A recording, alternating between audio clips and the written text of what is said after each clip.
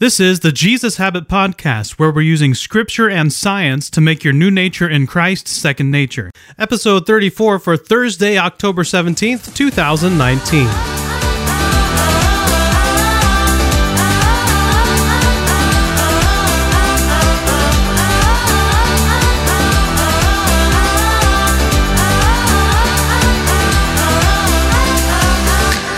The big idea: we are the people of a better hope.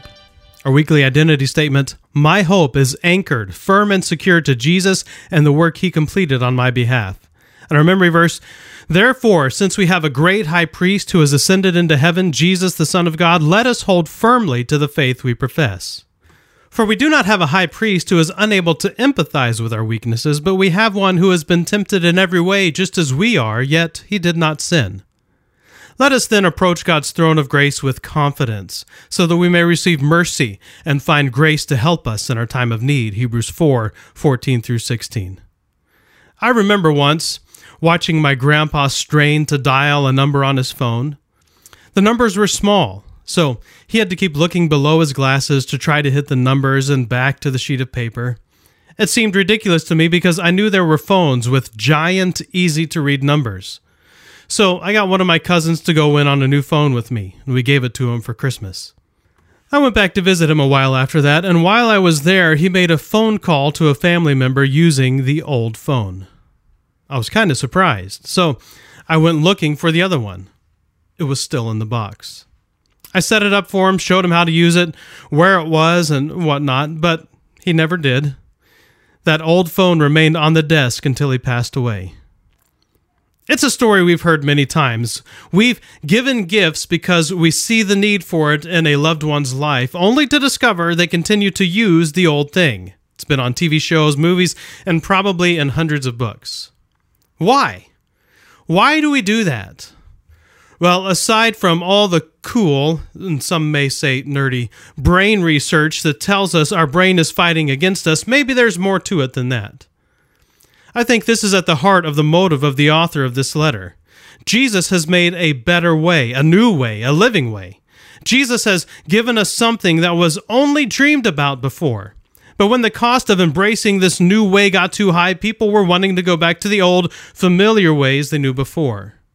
While it may not seem like a big deal with a phone, going back to this old system would prove to have an eternally fatal cost with choosing to do so. In today's reading, we make some important discoveries about the old system.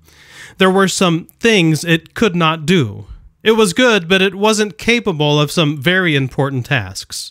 First, only the high priest could enter the holiest place, and he could only do that once a year. Every year when he did that, he had to bring in the blood of the sacrifices to make atonement for himself and the sins of the people. He would go in and deal with all the things that the people had done in the previous year. The next year, he would do it again and again until he died and someone else would have to take over. Lather, rinse, repeat. The problem never went away. But as long as you did what was required, you were okay. But then in Hebrews 9:8, we get this insight the author has received from the Holy Spirit. The way into the most holy place had not yet been disclosed as long as the first tabernacle was still standing. Cars are money pits. When you're a teenager, you dream of getting your first car, and your parents warn you that cars are a bad investment. They always cost you money. You have to put gas in the tank every few thousand miles. You have to get the oil changed. There are maintenance issues that you have to routinely take care of to keep the car running as long as you can. And so far, no one has been able to come up with a car that doesn't require maintenance.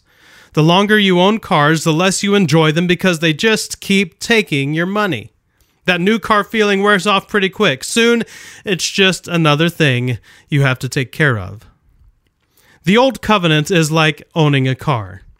You have to constantly maintain it. You had to constantly deal with sacrifices and festivals and rituals and cleansing and ceremonial washings. You couldn't eat or drink certain things, and it was a cycle. There was an annual rhythm to all the rituals that had to be maintained. But there was a point to all this. This is what the Holy Spirit revealed to the author. The point in all this was to serve as an illustration. This is an illustration for the present time, indicating that the gifts and sacrifices being offered were not able to clear the conscience of the worshiper.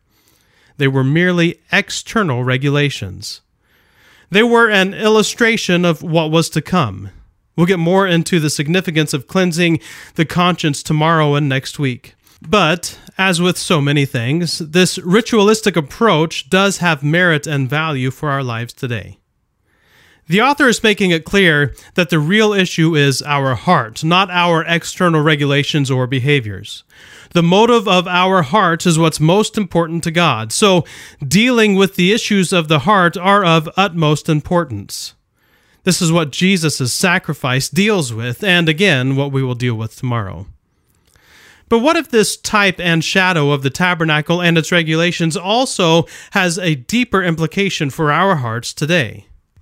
In the most holy place were the altar and the ark, the gold jar of manna, Aaron's staff, and the stone tablets where God wrote the law. God first wrote the law on stone tablets, and the Old Testament refers to the hearts of God's people being hearts of stone. That's interesting. Remember, these are inside the most holy place.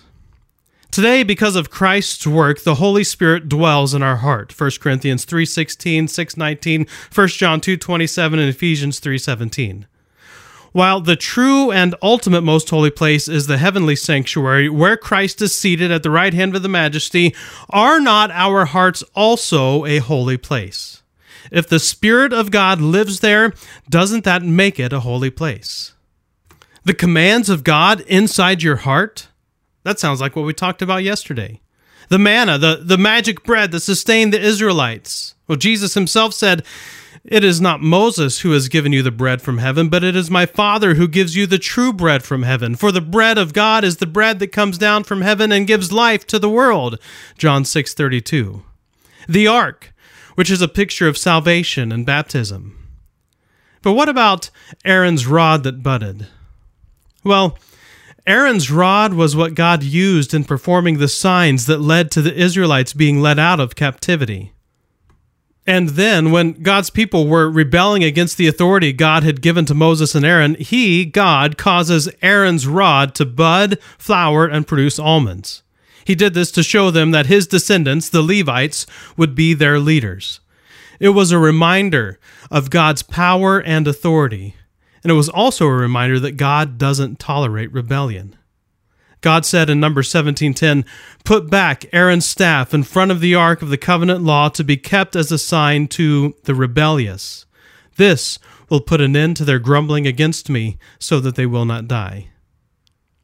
God has a plan for our hearts.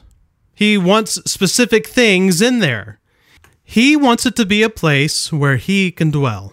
And He won't allow us to put anything else in there that doesn't belong. Everything God wants in our hearts is there for a reason. Anything else is an idol. And God's people in the Old Testament had a knack for bringing idols into this most holy place and worshiping them there. That's why they were driven out of the promised land through exile, because they were rebellious, hard-hearted, and stiff-necked. God's new ways are way better than our old, rebellious systems we are comfortable with. His new way, as we're going to see tomorrow, deals on a much deeper level with the problems of our hearts, the fruit of our rebellion, a guilty conscience. The old way never fixed that problem. In fact, it reminded us of it. But God has a new phone, a better car, and entirely new system. That is, if we can leave the old one behind. www.thejesushabit.com